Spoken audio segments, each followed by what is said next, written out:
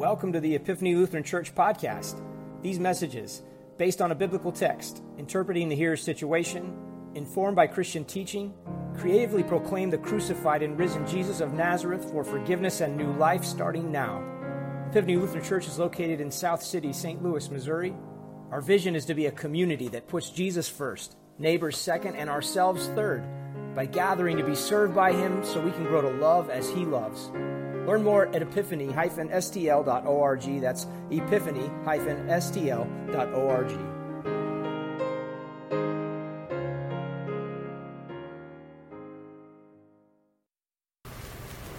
My dad died a little over 3 years ago.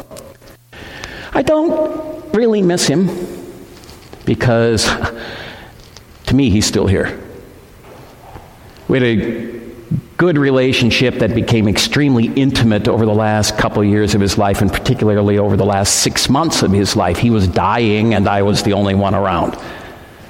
So we went through it together. And it was a demanding time, physically and emotionally, but I would not trade that experience for anything.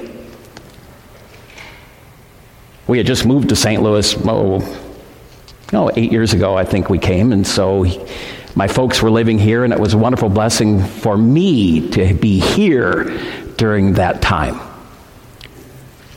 There are times when my memories of him are particularly poignant. Today is one of those. My dad was a pastor, so I sat through countless of his sermons and listened to some. He came up with this one really great line. I'm sure there were more, but there's one really great line. It was the Sunday after Christmas. And he said, and he may have borrowed it from somebody else, as preachers sometimes do, but I prefer to think it was an original thought. He said, "There is nothing so over as Christmas." Brilliant. All the waiting, all the anticipation, all the preparation, all the anxiety, all the swirl, all the business, all the excitement, all the gatherings of family and friends, all the services. Done. Should have seen the recycle bin in our alley after Christmas. And I've seen trees along the curb already. Nothing so over as Christmas.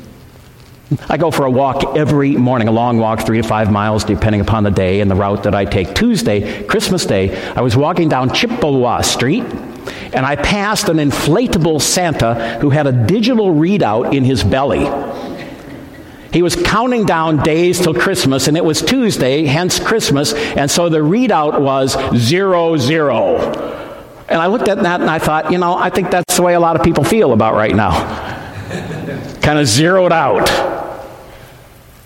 Nothing. Sunday, this morning, I always walk through what for 11 months of the year is called Murdoch Street. And for 1 month, it's Candy Cane Lane, the Christmas equivalent of Leona Street on Halloween. And for a few weeks before Christmas, the cars kind of snake through to take in the spectacle, and it's always very spectacular.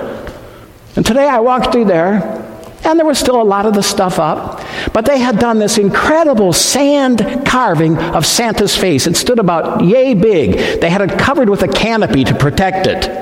Well, the canopy is gone, and Santa's face has begun to age, and not gracefully. Imagine sand drooping. The sands of time are like slow moving. Thursday I came here, and 2 of the 3 wise men in our display out front were lying flat on their backs. I'm sure it was just the wind, but you know what? I wanted to take a picture of it and put it up on the screens that someday I'm going to use here. Because to me, it was like a perfect illustration of what Christmas can do. It knocks us flat, and then we're lying there, and we're done. Nothing so over as Christmas. And you know what? There are people who say, TGIO. Thank God it's over. Back to the basics now. We've made our Christmas. Now let's just kind of go back to it.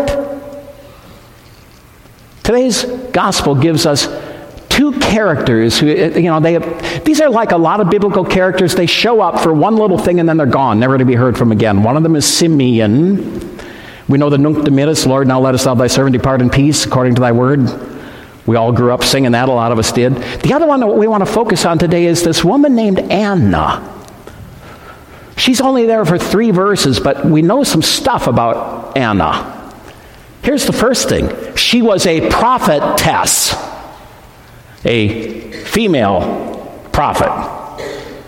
It's the only time in the New Testament that particular honorific title is used. It's used 4 or 5 other times in the Old Testament. This is the only time it's used in the New Testament. We don't know what it means. Whether she foretold future events or proclaimed and applied the Word of God, which is probably more likely. She was the daughter of Phanuel of the tribe of Asher. We know nothing about Phanuel. We do know stuff about Asher. This is kind of interesting. The tribe of Asher, you remember Israelite history? There were 12 tribes. They split. 10 tribes were up in the north. They formed their own kingdom. They called it Israel. 2 tribes remained in the south, Judah and Benjamin. They called that kingdom Judah. Now the tribes in the north, the kingdom of Israel, they disavowed the Davidic covenant. They were not looking for they did not need somebody on the throne who was of the line of David. They stuck their own king on the throne. So here is this prophetess who's from a tribe that is not expecting the Messiah to be the son of David. And she was a widow, and she was old. And the Greek is really murky. The way it reads today, it sounds like she was 84 years old. But here's the way the Greek reads. That she was married 7 years and then a widow for 84. So if she got married at 14, which is the norm, and was married 7, that puts her at 21. And then if she's a widow 84 years after that, old. And her lifestyle was just a tad bit eccentric. I love that word. It means out of center. Tad bit eccentric. She never left the temple. Never. Now, I see some of you here a lot. Anna took it to a whole new level. She did not leave. There were apartments in the temple, and apparently she had one of those apartments, maybe because she was a prophetess. And she wasn't just chilling while she was there. She was worshiping and fasting and praying day and night, 24/7. So it's not a surprise that Anna was there when Mary and Joseph brought the baby Jesus, because Anna was never not there. And while the text is silent about how she knew who this kid was, child, she spoke of him to all who were looking for the redemption of Israel. And then she's gone. But not before saying, TGIO. Thank God it's over. Thank God he kept his word. Thank God he fulfilled his promise. Thank God redemption is here. A couple other little factoids that are brought out in today's gospel that we just kind of want to fly over. Here's the first. All the requirements of the law were fulfilled. So here's Jesus, Son of God, Savior of the world. And he's going through all the required religious rituals like every other child born in Israel. And 40 days after his birth, Mary and Joseph took him to the temple for purification. 2 things going on there, just like every parent took every child. And the 2 things that were going on was the birth mother had to be declared ceremonially clean, and since this was a firstborn, sacrifice had to be made to God. And the sacrifice was a lamb and a dove. Unless the family was poor, then it was 2 doves or 2 pigeons, which is what Mary and Joseph brought, which tells us something else. They were poor. So here is Jesus in the temple, with all these other people meeting the religious requirements. Just this poor family over here on the side of the temple. And all these people in the temple are going through all of their rituals, making sacrifice to God. All the while, the Son of God is in proximity, and no one spied him except Simeon and Anna, both of whom said TGIO. Thank God it's over. Thank God he's kept his word. Thank God he's fulfilled his promise. Thank God redemption is here. This is the beginning, folks, of your and my part in the whole story. We're now in what I would call the post-Christmas narrative. We have the Christmas story, then there's the post-Christmas narrative. You and I are part of that, and can I tell you something? Not much has changed. There are still some who recognize Jesus as the Son of God, and still some who do not. But a shift has now taken place. Up until this point, God had direct contact with those who were involved in the birth of his son. Zechariah, Mary, Joseph, shepherds. Now there is no more direct contact. Now God is going about his God business, and some get it, and some don't. Simeon did, Anna did, but there were countless others in the temple who were going through their rituals oblivious. Next week we start the Epiphany season, which should be a favorite for us. You know what the whole point of Epiphany is? You know, on the front of your worship folder down in the lower right-hand corner, there's the logo of Epiphany, and then it looks like a tagline underneath it. And I don't know who came up with the tagline. Got it? What does it say? Revealing Christ through the Word. Do you know that that is exactly the theme of Epiphany? Imagine that.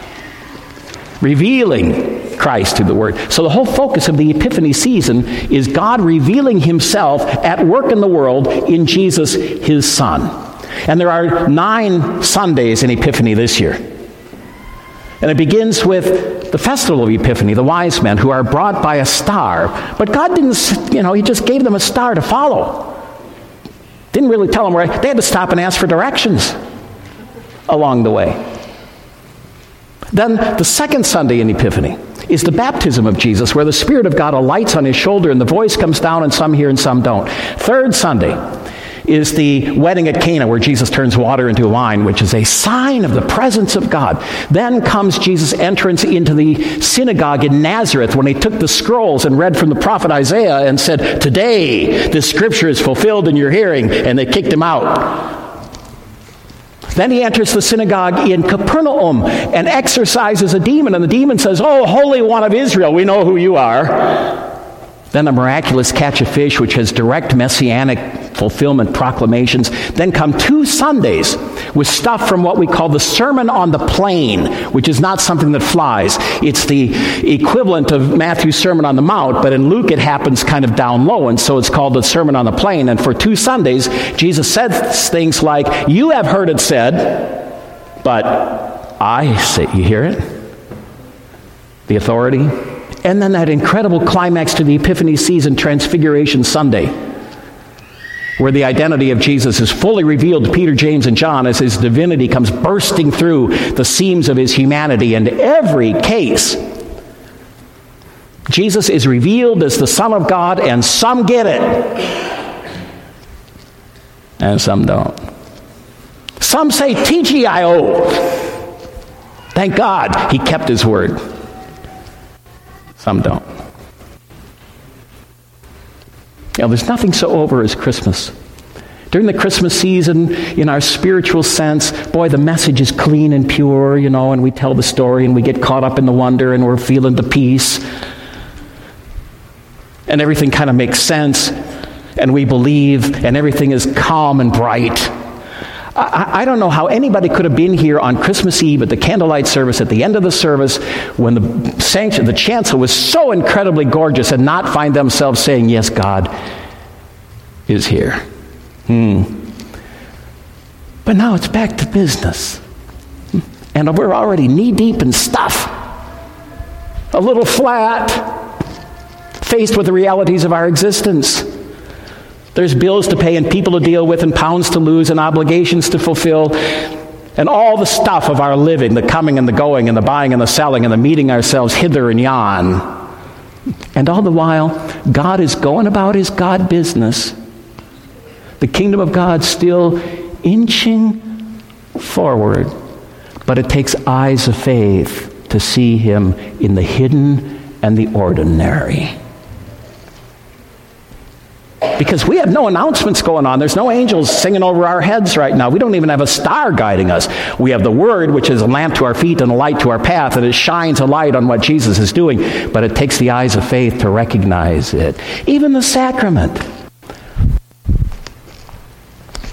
See, everybody can see the bread and the wine, the ordinary. It takes the eyes of faith to see the body and the blood hidden in with and under the bread and the wine. It takes faith in this post-Christmas narrative, on this side of Christmas, to trust the movement of God in our lives, to recognize that the work of redemption in our lives is complete, and we're now working it out as we deal with life and with each other. It takes eyes of faith to understand that everything is moving in its God-ordained direction. There is no happenstance. It takes the eyes of faith to see what God is up to in our lives. It takes the eyes of faith. In the midst of the fact that there's nothing so over as Christmas, thanks, Dad. It takes the eyes of faith in the midst of that to say, TGIO, thank God it's over. Thank God he has come. Thank God he fulfilled his promise. Thank God he kept his word. Thank God he's faithful. Thank God he feeds us. Thank God he's here. Thank God. And so be it. Amen.